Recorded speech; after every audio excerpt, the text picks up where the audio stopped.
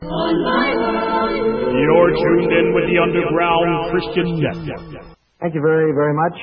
I'm glad to be here and to have the opportunity we have tonight to discuss something of monumental importance to the whole Church of Jesus Christ. We do not enter the discussion tonight vindictively or with an I told you so approach.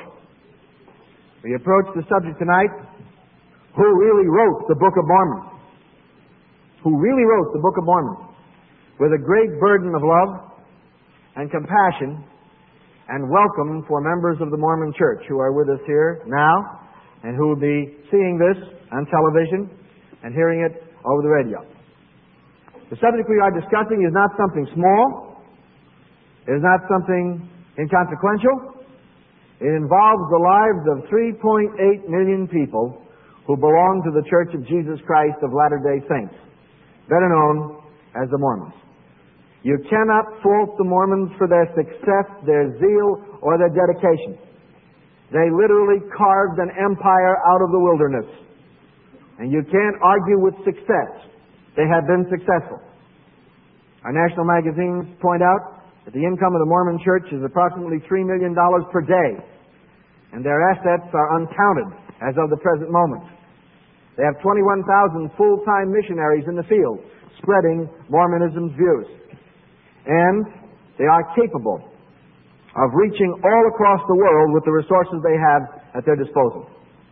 They control American stores, 78% of the sugar beet industry of the United States, large blocks of stock in the Central Pacific Railroad, Zion Mercantile, the European health spas. Jack LaLanne's operation is owned by U.S. Industries, which is a Mormon conglomerate. Marriott Motor Hotels. All of these things bear the stamp of the Mormon activity. You cannot argue with them for what they have been able to accomplish. You cannot challenge their sincerity or their dedication or their willingness to suffer for their faith. And we would not accuse them on any grounds such as this. What we are going to be discussing tonight is the truthfulness of Joseph Smith, Jr., the Mormon prophet. For it is upon his word and the Book of Mormon that the whole Mormon Church rests today. If the Book of Mormon is false, if it was written by someone other than Joseph Smith, then the claims of the Mormon Church are bankrupt. And one of the Mormons' chief apostles once wrote that we should convince them by logic and by Scripture if they are wrong. He said if we were to see them in the wrong, we should correct them so that they might be saved. Well, that is the attitude of the Christian church. If Mormonism is correct, then everybody who thinks at all should be a Mormon. Because Mormonism doesn't claim to be Protestants or Catholics. It claims to be the Church of Jesus Christ, Latter-day Saints, to the exclusion of everybody else. Therefore, we are dealing with a tremendous challenge. And I think in the 147 years they have been in existence, they have grown from 30 people to 3.8 million people worldwide because they had zeal and they were willing to go out and evangelize for what they believed was the truth. King Solomon said, there is a way that seems right unto a man, but the end thereof are the ways of death. It is perfectly possible, Solomon said, to pursue what you believe with all your heart is right and true, and to be sincerely in error, and that the end of it is eternal spiritual death. We have to agree with the Word of God that the primary task of the Christian church is to proclaim the Lord Jesus Christ as the Savior. And we must do this to the Mormons and to everyone else. Pastor Wilkerson has said that in Melody Land we love everybody. We do. We love for the sake of the Lord Jesus, and we resist evil for the same reason, because we love the Lord Jesus. And therefore it's necessary to speak the truth in love and to bring things out where everybody can see. I'd like you to open your Bibles if you have them with you, and I hope you do. How many have your Bibles? Good thinking. Galatians chapter 1. Galatians, the first chapter. We read the words of the Apostle Paul in a very important context. Said the Apostle, writing to a young Christian church, verse 6, I marvel that you are so soon removed from him that called you to the grace of Christ to another gospel, which is not another. But there be some that trouble you and would pervert the gospel of Christ. But though we or an angel out of heaven preach any other gospel unto you than that which we have preached, let him be accursed. As we said before, verse 9, so I now say again, if anyone preach any other gospel unto you than that which you have received, let him be accursed. There was a divine anathema or damnation pronounced upon people who perverted the gospel of Christ. And the Scripture says here, even if an angel materializes and gives you any other good news than that which we have given you, you're to count the angel damned. Does that give you some idea of how strongly the Word of God speaks on the subject of other gospels? We are warned again, 2 Corinthians chapter 11. I am afraid for you, verse 3, that as the serpent tricked Eve through his subtlety, your mind should be corrupted from the simplicity that is in Christ. For if somebody comes and preaches another Jesus, another Spirit, another gospel, you might well go along with it. So we are warned about a counterfeit Jesus, counterfeit Holy Spirit, counterfeit gospel, counterfeit apostles, verse 13, counterfeit ministers, and all of them are under satanic control. They are his ministers, says the Scripture. And they are transformed to look like Christians. And don't marvel at this, says the Apostle Paul. Satan himself is transformed as an angel of light. It is no great thing if his ministers are transformed to look like the ministers of righteousness. It is possible to use the name Jesus. It is possible to use the term gospel. It is possible to say Holy Spirit. It is possible to quote the Bible. It is possible to speak of Christian baptism. It is possible to go through all of the outward appearances of Christianity. And Jesus says, when I meet those kind of people, I will say, I never knew you. Leave me, workers of iniquity. Why does he say it? Because they are not worshipers of the living God. They are not servants of Christ. They do not know him as their Lord and as their Savior. They have appropriated the vocabulary of Christianity, but they have never believed in Jesus Christ as their true Savior and Lord. You can have all of these outward appearances, and you can be lost, says the Scripture. Besides, if success alone is the mark of the blessing of God, then the Jehovah's Witnesses are more blessed than the Mormons, because the Jehovah's Witnesses have been around some 50 years after the Mormons, and they are rapidly catching up with the Mormons. They print more literature than the Mormons, and make more calls and more evangelism for the Watchtower than the Mormon Church. Yet the Mormons say the Jehovah's Witnesses are not of God. So it is possible to have all the appearances of Christianity, all the vocabulary, and not be a Christian. Now there's only one way to get to the core of Mormon theology. Because what I read you before in Galatians chapter 1 is a description of exactly what a young man named Joseph Smith Jr. said happened to him.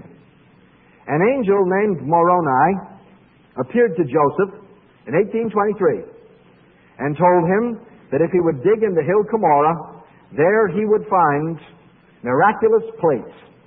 Joseph allegedly dug. He found golden plates. On the golden plates, written in reformed Egyptian hieroglyphics, which Joseph couldn't read, was a marvelous story. Joseph asked the angel for help. The angel was extremely obliging. Joseph was presented with the Urim and the Thummim from the Old Testament, two glass-like objects in bows, that when he looked through them, the reformed Egyptian hieroglyphics turned into English. And from that, Joseph translated what is known today as the Book of Mormon. In the Mormon Articles of Faith, it is so important that the Book of Mormon is called, and I quote, the Word of God, close quote. It is revered by Mormons over the Bible itself. Of the Bible, they say, that it's the Word of God insofar as it's correctly translated. But they don't say that about the Book of Mormon. They say the Book of Mormon is the Word of God, period. They claim it's a second witness to the Bible. They claim it details our Lord's appearances here on this continent and His witness to the American Indians. It is a vastly detailed story which Smith translated, allegedly, from these plates. The question which faces us right now, an all-important question, is this. Did Joseph Smith Jr. really get the message from an angel, or did Joseph Smith Jr. get the message from someplace else? Because if the Book of Mormon falls, the whole structure of the church which rests upon it disappears automatically. If Joseph lied, if Joseph perverted the documents, if Joseph got it any place else but from God, then the whole structure of Mormon theology is gone. Not because I say so, but because the Mormon Church says everything rests on the Book of Mormon. So that is the real issue. That is the issue we're going to address ourselves to in just a moment. The last few years, the Mormon Church had suffered some serious setbacks. And those setbacks ought to be brought out to the public so they'll never forget it. Mormon Church has maintained for years that the Pearl of Great Price, one of its sacred books, of which I have a copy here, is, in effect, a divine revelation which Joseph Smith Jr. certified, and he even translated from the book of Abraham, an original papyri in Egyptian, and we have that in the book, The Pearl of Great Price, a sacred text of the Mormon Church. For many years it's been under question by scholars because of the fact that in the book of Abraham you have the awful statement that black people are under a divine curse, and that people come into the world with this curse, and that the Negro is under the curse and can never attain the Mormon priesthood. That's a tremendous statement, because it is so opposed to the teaching of the Lord Jesus Christ, who said that He would break down all the barriers which separate people, and He would instead bring us all together as one body in Himself. God doesn't care what color your skin is. God only cares whether or not you've been to Calvary. Amen?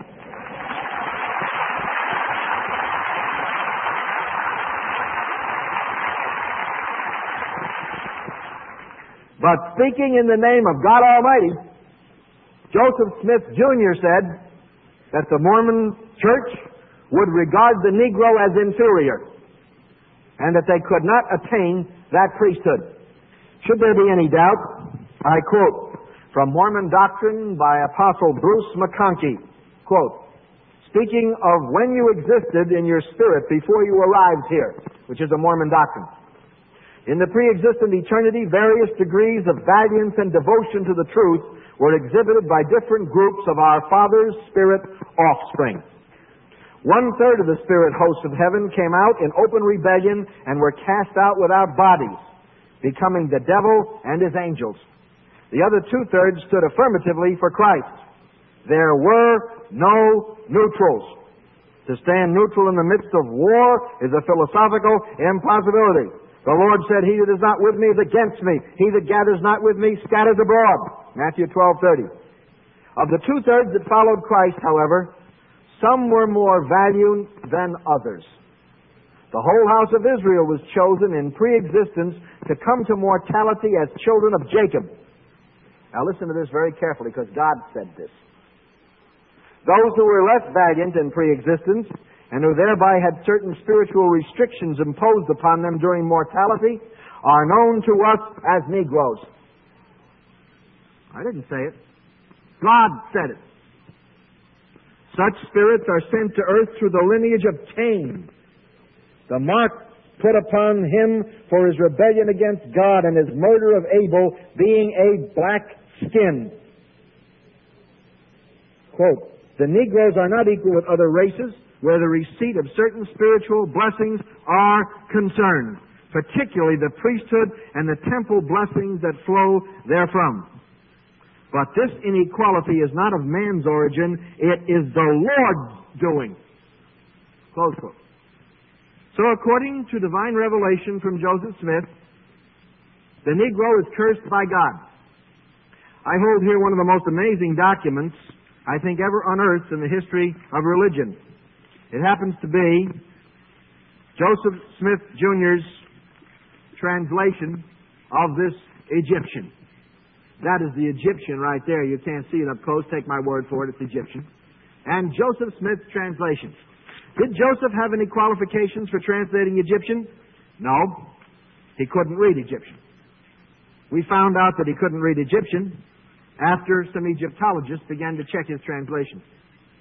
But in 1965, the Mormon Church was presented with the actual manuscript that Joseph Smith used to translate the Pearl of Great Price. And that manuscript was presented by the Museum of Modern Art in New York. The Mormon Church hailed it as a great discovery. And the Mormon Church put to work on the translation its greatest scholar in Egyptology, Professor D.J. Nelson. Professor Nelson was designated by the head of the church to translate it. He eagerly took the manuscript which contained the Book of Abraham and proceeded to translate it. When he finished his translation, he contacted the president of the Mormon Church and said, we have a problem. The president of the Mormon Church, quite naturally, wanted to know what the problem was.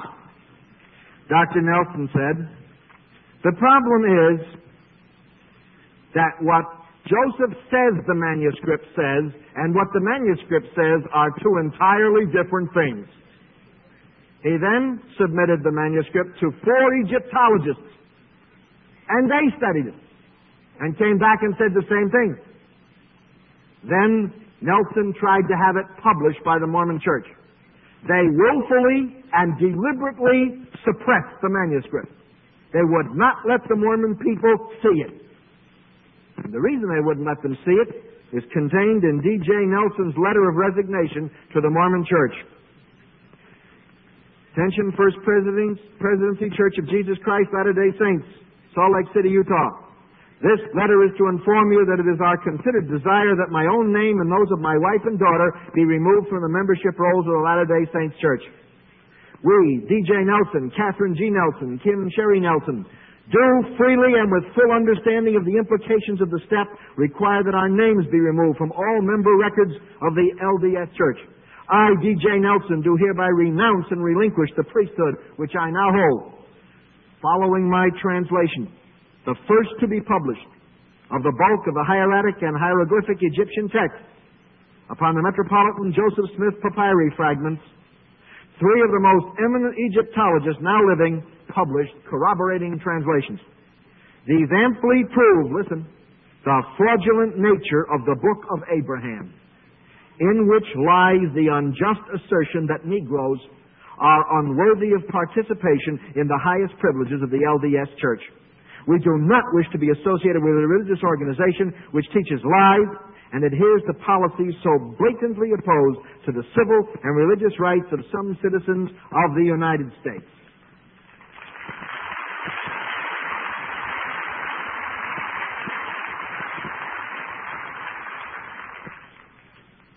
He followed this up with another statement of the church, which he declared that the scientific community considers the Book of Abraham an insult. Now, in that Book of Abraham is the statement that the Negroes are cursed. So Joseph Smith Jr. lied about the translation, lied about the Egyptian, lied about the document, and in addition, he lied about the Negro because he was a racist. And he put in there that the Negro was cursed because Joseph thought so, not because God said so. Now is some insight into the character of Joseph Smith, Jr., the Mormon prophet. A second insight into his character should also be mentioned. Joseph Smith, Jr. denied that he had ever been arrested and convicted of fortune-telling. And this is his own statement on the subject, which is pretty clear. In October of 1825, I hired with Josiah Stowell of Shenango County to dig for a silver mine. Hence arose the very prevalent story of my having been a money digger, close quote. Joseph said he never had anything to do with these things. But a Presbyterian minister, the Reverend Wesley Walters, who works for Christian Research Institute, has done an invaluable service for us. Here, unearthed from the court records of Shenango County, New York, is the actual trial conviction of Joseph Smith, Jr. for fortune-telling. A document which is unimpeachably authentic, certified. You may look for yourself anytime you wish. We will provide you with free copies if you would like to have it. It says, Joseph Smith, the glass looker. What's a glass looker? Somebody that takes stones, puts them in their hat, says they can see buried treasure, and cons people into giving them money. Joseph was caught and convicted. He says, it never happened. The Mormon Church says, it never happened. We have a very important statement by Oliver Cowdery, one of whose relatives is here today. Quote, previous to his obtaining the record, some very officious person complained of him, Joseph Smith, as a disorderly person, and brought him before the authorities of the county. But there was no cause for action, and he was honorably acquitted. They deny that there is any existing proof for such a trial. Apostle John Widtsoe. And it is stated, and I quote, if this court record is authentic, it is the most damning evidence in existence against Joseph Smith. Dr. Hugh Nibley, the chief apologist for the Mormon Church. Well, there's your damning evidence. In print. And we haven't heard a single word yet from Salt Lake City about how Joseph lied. But the other day, Mr. Walters came through with another one. He sent me, after some very hard digging, a copy from a magistrate who knew of Joseph Smith's trial. We have that now in the man's own handwriting. And that manuscript says that Joseph was not only tried there and convicted, but he was hauled over to another township and tried again, but the record says he took leg bail. Do you know what leg bail was? He split.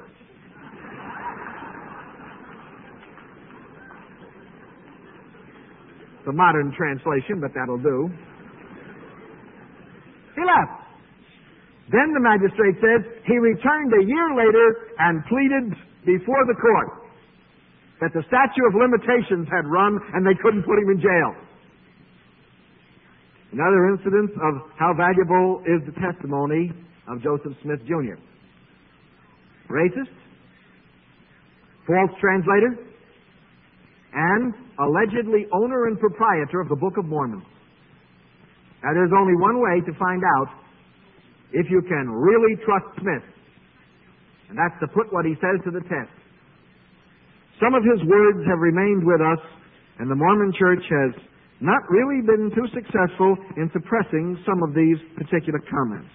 One of them I particularly like because in it, Joseph, in his own modest fashion, made some claims for himself. As hard as it may be for you to understand, Smith claimed that he had accomplished a work that the apostles had failed to do, the prophets could not accomplish, and that even Jesus Christ had failed to accomplish. He said he was able to hold the church together. Nobody could do it but Joseph. May I quote Joseph Smith, Jr.? I have more to boast of than ever any man had. I am the only man that has ever been able to keep a whole church together since the days of Adam. A large majority of the whole have stood by me. Neither Paul, John, Peter, nor Jesus ever did it. I boast that no man ever did such a work as I. Close quote. That may come as a shock to some of us. But we want to display the background of everything we're here for right now. Smith is a proven racist, a falsifier of documents, and a convicted fortune teller, all of which the Mormon Church doesn't want to hear. But it's what he taught that's so deadly. Smith said you've got to learn to be gods the same as all the gods have done before you. He taught that man could become a deity. Smith taught polygamy by divine decree, and then it had to be rescinded later on when the United States government opposed the Mormon Church. Smith said he gave everlasting covenants, and they terminated. Smith gave prophecies about what would happen. They didn't come to pass. And Smith and Brigham Young, his follower, proceeded to teach anti-Trinitarian doctrine and to teach that the Father, the Son, and the Holy Spirit are three gods, and that there are many gods, and that every Mormon male can make it to godhood himself. Joseph specifically said, as man is, God once was. As God is, man may become. You can become a deity. You've got to learn to become gods, except the black people. The Negroes can't make it because God told Joseph that. And as we have seen, Joseph told the Mormons that, but God never said a word about it.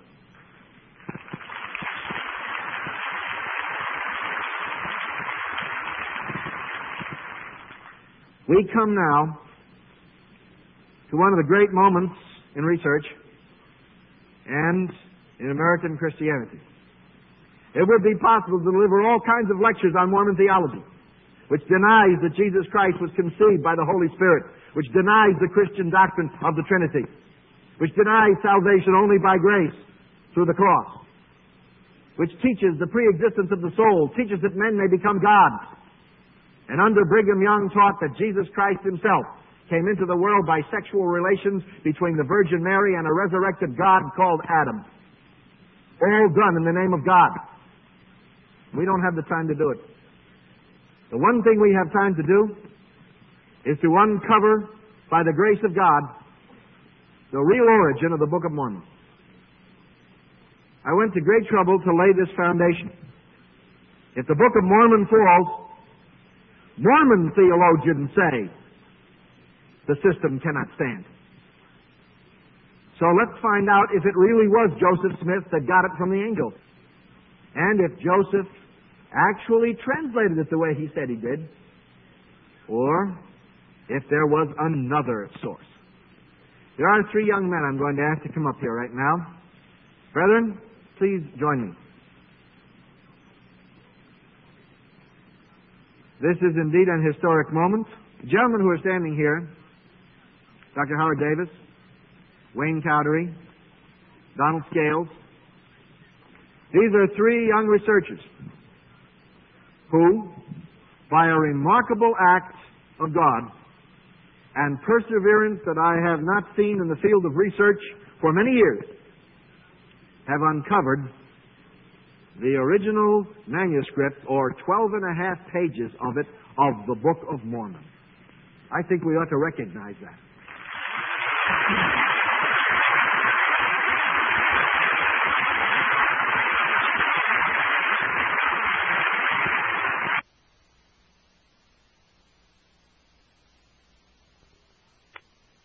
Wayne Cowdery and I are very close because he is a descendant of Oliver Cowdery, who allegedly wrote down the Book of Mormon that Joseph was dictating. He's now a reborn Christian.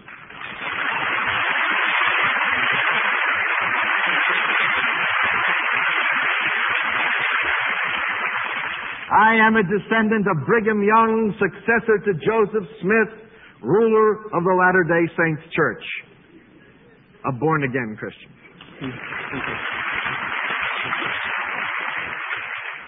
How would anybody ever think that Cowdery the scribe and Young the successor would stand together on the platform and expose the whole thing as fraudulent?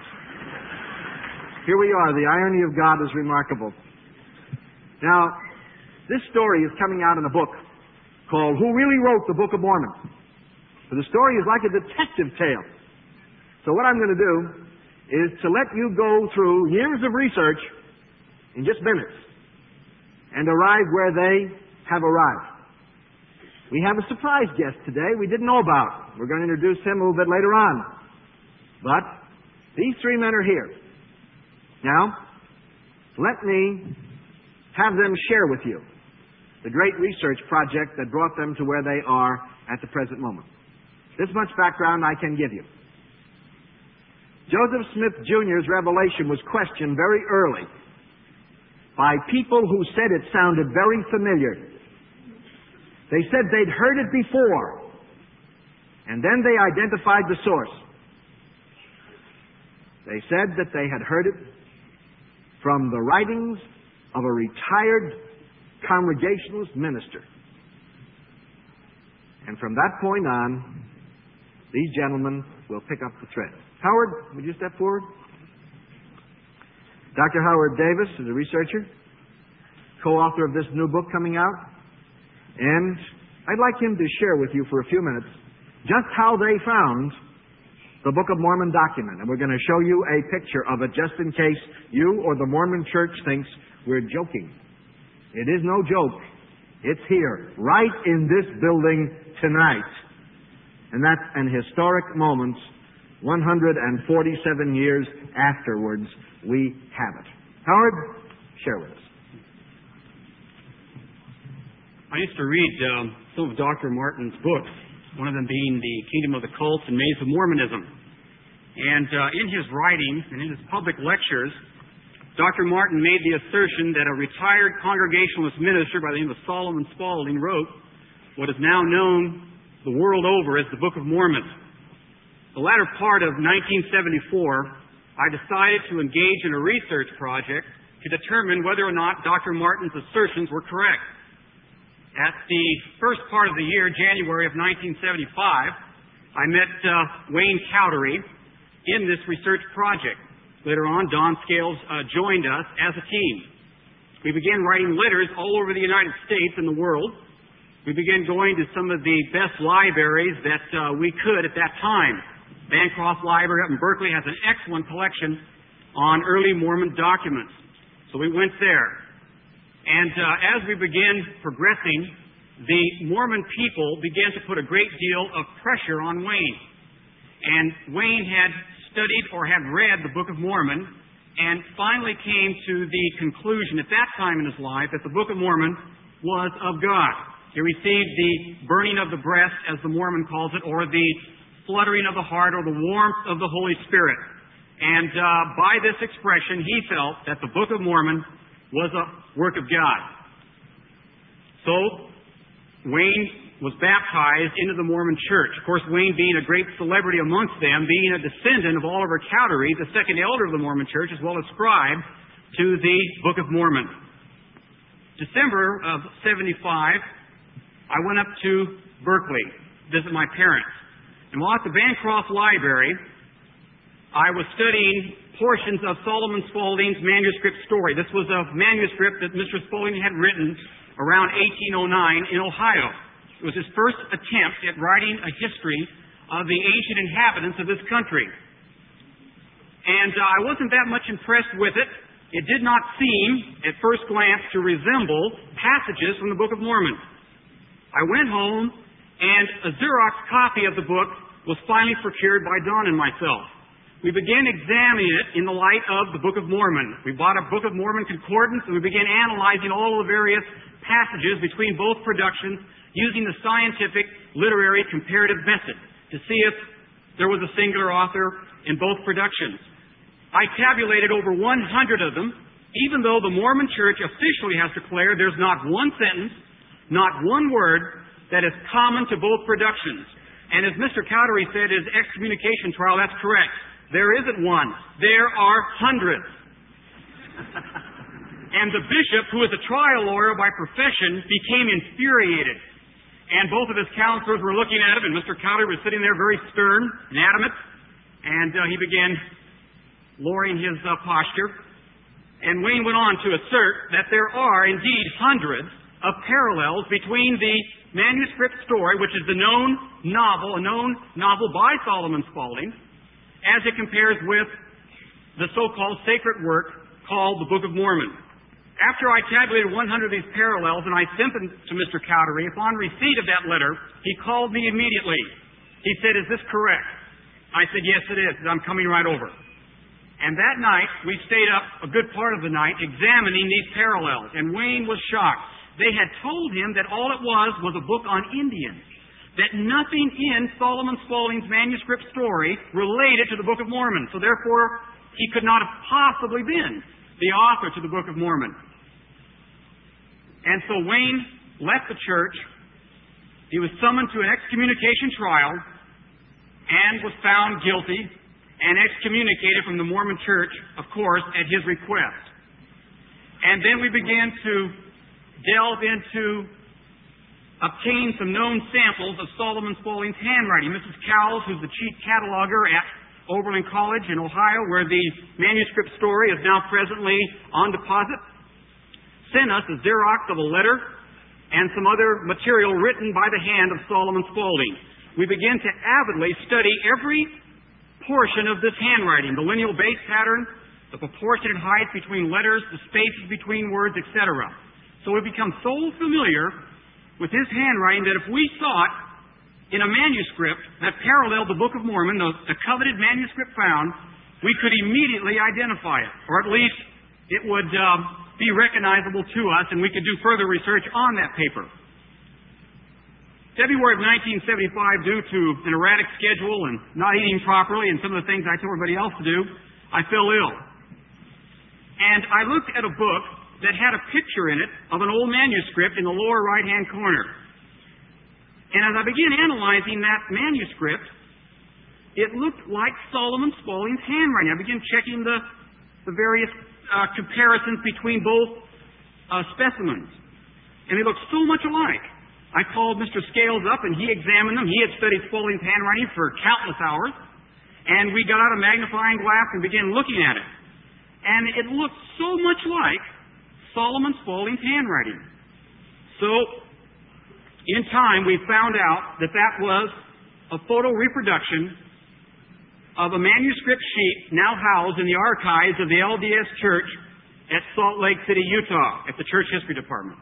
I think it's very important for this point to be made right here. This manuscript he found was not something that was dug up in a trunk somewhere, not a possible forgery, but it was published by the Church of Jesus Christ Latter-day Saints, and they said it was an unknown scribe. They never checked the handwriting against Solomon Spaulding. What happened was they were holding the documents in their own archives and protecting them for us, and they never even knew they had them.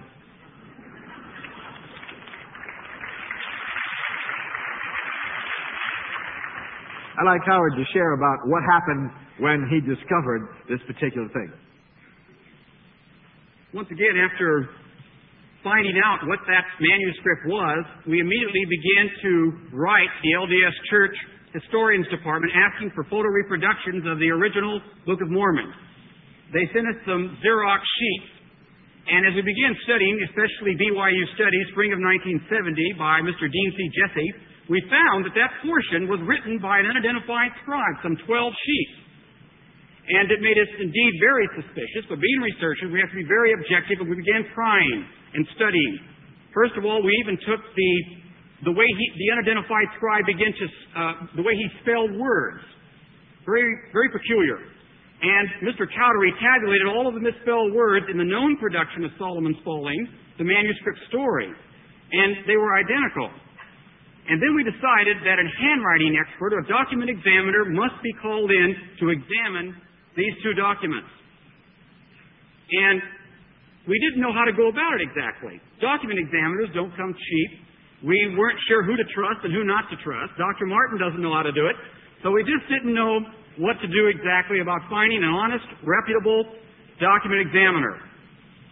Miss Terry Broadway and myself visited a sick friend of hers in Los Angeles. We met a man who said that his mother could be able to help us in the analyzation of handwriting. She in turn told us that Mr. Henry Silver has had over 50 years' experience, and that the Library of Congress on numerous occasions has recommended his services on the West Coast. We found upon examination of his record that his credentials are impeccable and that he has had many, many long years of experience in question documents. I phoned him up, and he came over and made a long, extensive study of the documents. And these were his very words. After looking at the documents, he looked up at us with a smile, and he said, "This is ridiculous. You boys knew this all along, didn't you?" And he summoned Mr. Cowdery over to his magnification equipment. Mr. Cowdery looked at certain identifying characteristics that Mr. Silver began to point out to him. And he said that it is my conclusion, an absolute conviction, I have no doubt about it, that Solomon Spaulding wrote this portion, which of course parallels the Book of Mormon, who's otherwise known as the unidentified scribe. And from that point, we contacted another handwriting expert by the name of William Kay, and he's had over 41 years' experience in the field. His credentials are excellent. He's worked for some of the largest corporations in America. He is qualified to testify in the Supreme Court of Canada, and he's also done extensive work for Scotland Yard. He's going over to Europe this summer to do some criminal investigations for some of their departments. And then, of course, last but not least, we began searching for a third expert. We wanted 3 experts. We came across Howard C. Dolder, and we were extremely impressed with his background and qualifications. He has worked for the U.S. Treasury Department. Now, you don't get a job with the government or with the U.S. Treasury Department unless you have tremendous gifted abilities. And Mr. Dolder worked for the government for a number of years. He has also worked with the Milwaukee Police Department and other law enforcement agencies in America. And he has been to court numerous times on the subject of question documents. Incidentally, he's also an expert in identifying fingerprints. And we called him into the case. And he says it is his opinion, based on the photocopied reproductions, if they are genuine, if they are exact reproductions of the original, that it is his opinion that Solomon Spaulding executed both works. And amen. Praise the Lord. You know,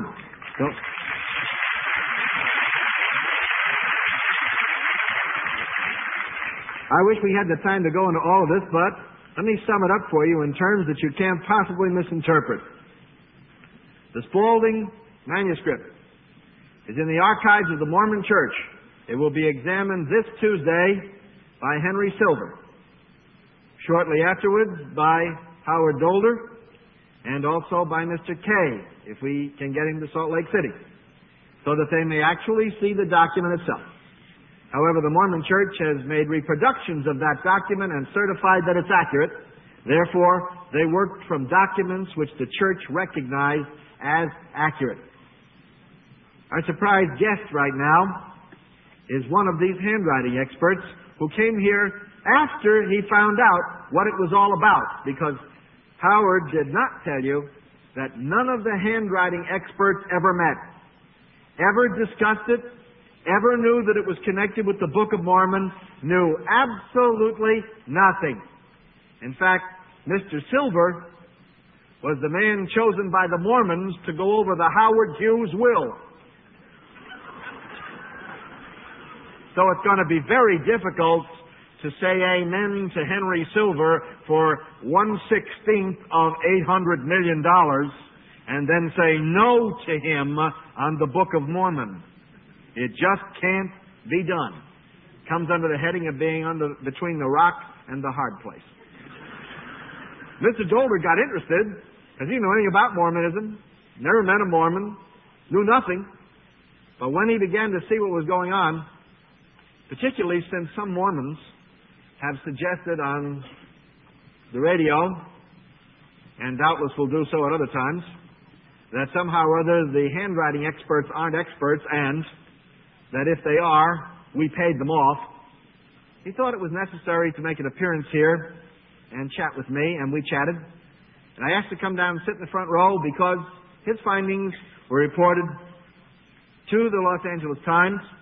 And in the Times article, he certified insofar as the reproductions are accurate, this is the handwriting of Solomon Spaulding, the author of the Book of Mormon, not Joseph Smith and the angel Moroni. Howard, would you stand up? Mr. Howard Dolder.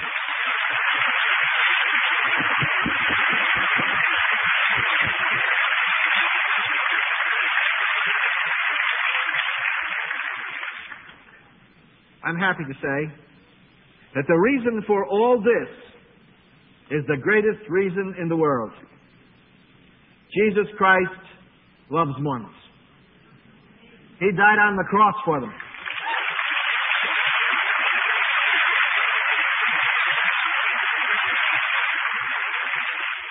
All these years of research and work, over the years by scholars, going back to the earliest days of Joseph Smith, 1830, people trying to bring the evidence out.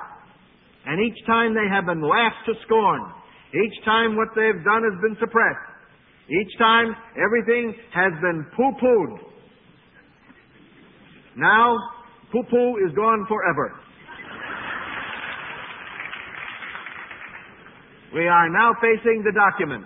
Would you kindly unroll the Book of Mormon by Solomon Spaulding and step right up there in front of the camera and let the people see. This is the handwriting expert's opinion. That 12 and a half pages of the Book of Mormon is in the handwriting of the Reverend Solomon Spaulding. There was no angel Moroni. There were no golden plates. There they are, and Joseph Smith, Jr. is a false prophet.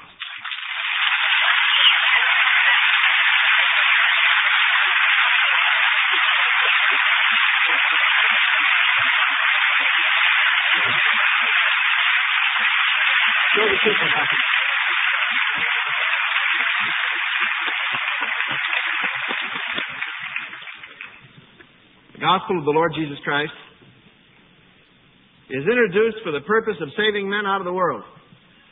I was in Dublin, California last week, and I mentioned that this was coming. And there was a bundle of Mormons there. I asked them to raise their hand. They raised their hand.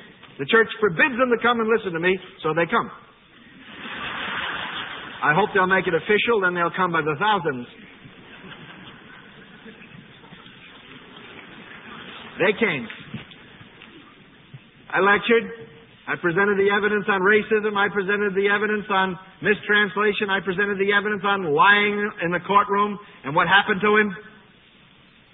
After I got all finished, I said, I have nothing personally against Joseph Smith, Jr., but if a man speaks in the name of God and he lies, he's a false prophet. And the Scripture says, Deuteronomy chapter 18, you shall not respect that man anymore.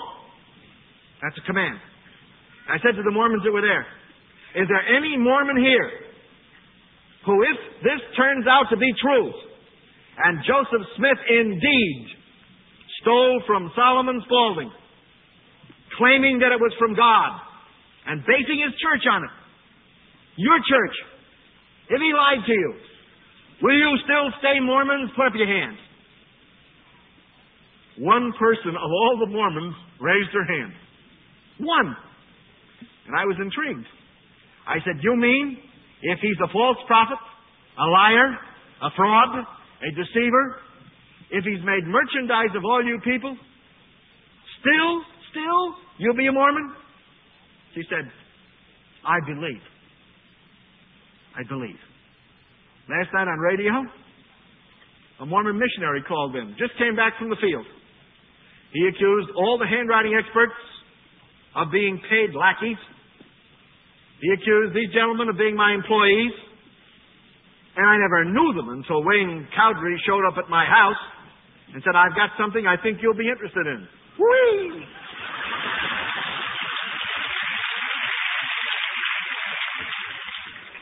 I knew nothing about it until then. I want to tell you something. I believed what they were saying. And I knew it would come out in the open. This Mormon missionary said last night on the radio. I said, if it's proven that he's a fraud, if it's proven that it's a lie, if the documents are fallacious, and I went right down the line. I said, will you still be a Mormon? Yes. And I said to him, what would you consider evidence that Joseph Smith was a false prophet? Tell me. And so help me, this is what came back. If Joseph Smith himself tells me he's a false prophet, I'll believe him. Well, of course, if Joseph appeared and told him he was a false prophet, then of course it would be a demon and not Joseph. So anyway, you can't win. But this is the truth. This is the truth.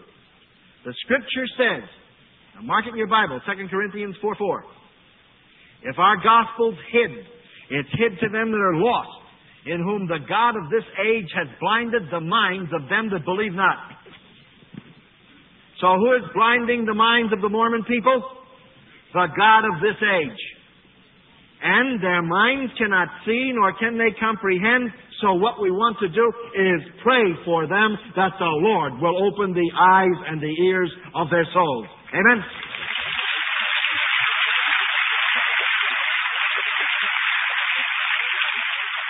What we want to do is reach out in love to them. Don't go out of this meeting with "I told you so" written all over your face or out of your mouth. The evidence has been presented here. It'll be in their book, available in our bookstore in about 6 weeks. Who really wrote the Book of Mormon? All the documentation you want. My book, The Maze of Mormonism, will carry this and additional materials recommending what they have done. It's there. When you get your hands on it, digest it, and go out from this church loving the Mormons and showing them that they've been deceived by Joseph Smith. There's a difference between the Mormon church and the Mormon people. The Mormon church suppresses the Mormon people in the truths they know exist. But the Mormon people are the victims of the structure and the victims of Joseph Smith and Brigham Young. And we want to pray that the Lord Jesus Christ will set them free.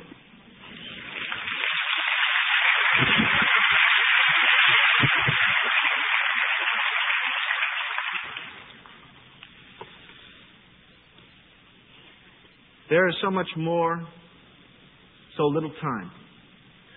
But that night in Dublin, one hand went up in the back, in the Mormon row. And I said,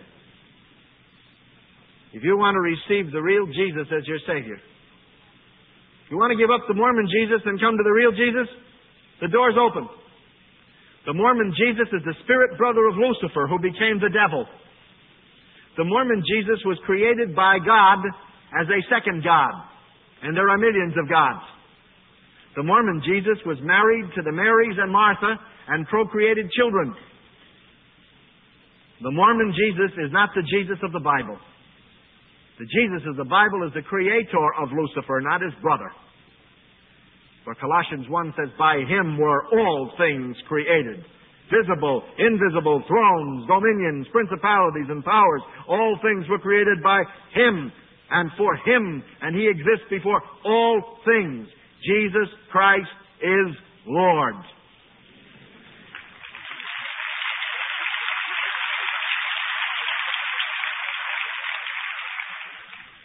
That young lady came down the front of the church, Valley Christian Center in Dublin.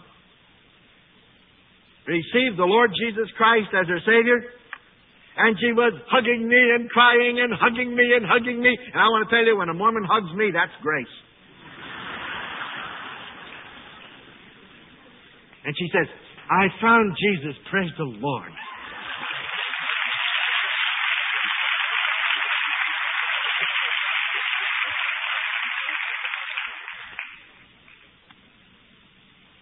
Today, there are Mormons in this audience.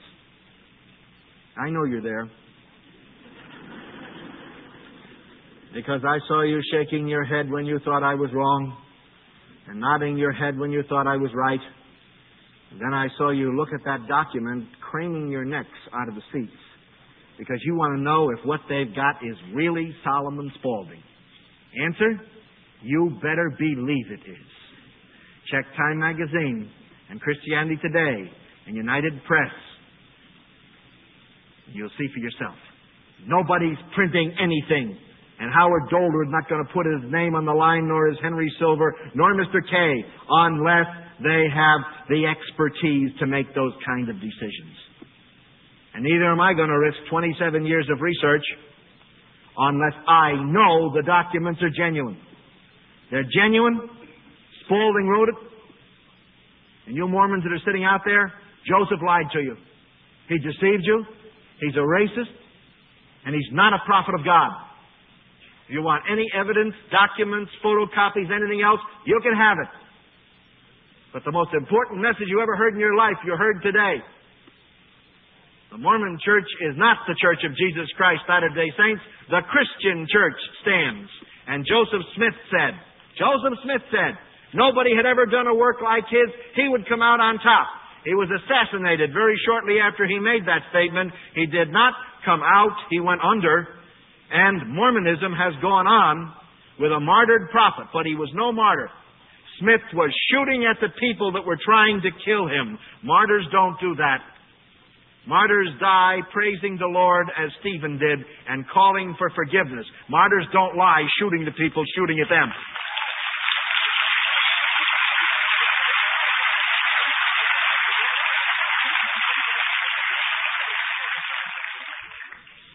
So you Mormons who are here with us right now, and other people who are here with us, this isn't an expose of Mormonism. This is an exercise in history and a revelation of truth by a gracious and loving Heavenly Father. We're so grateful that God has made this information available for the salvation of the Mormon people. They don't have to be racist anymore. They don't have to support the polytheism of Joseph Smith. They don't have to believe he was a prophet. They can turn from Smith and Young, and they can come back to Jesus Christ.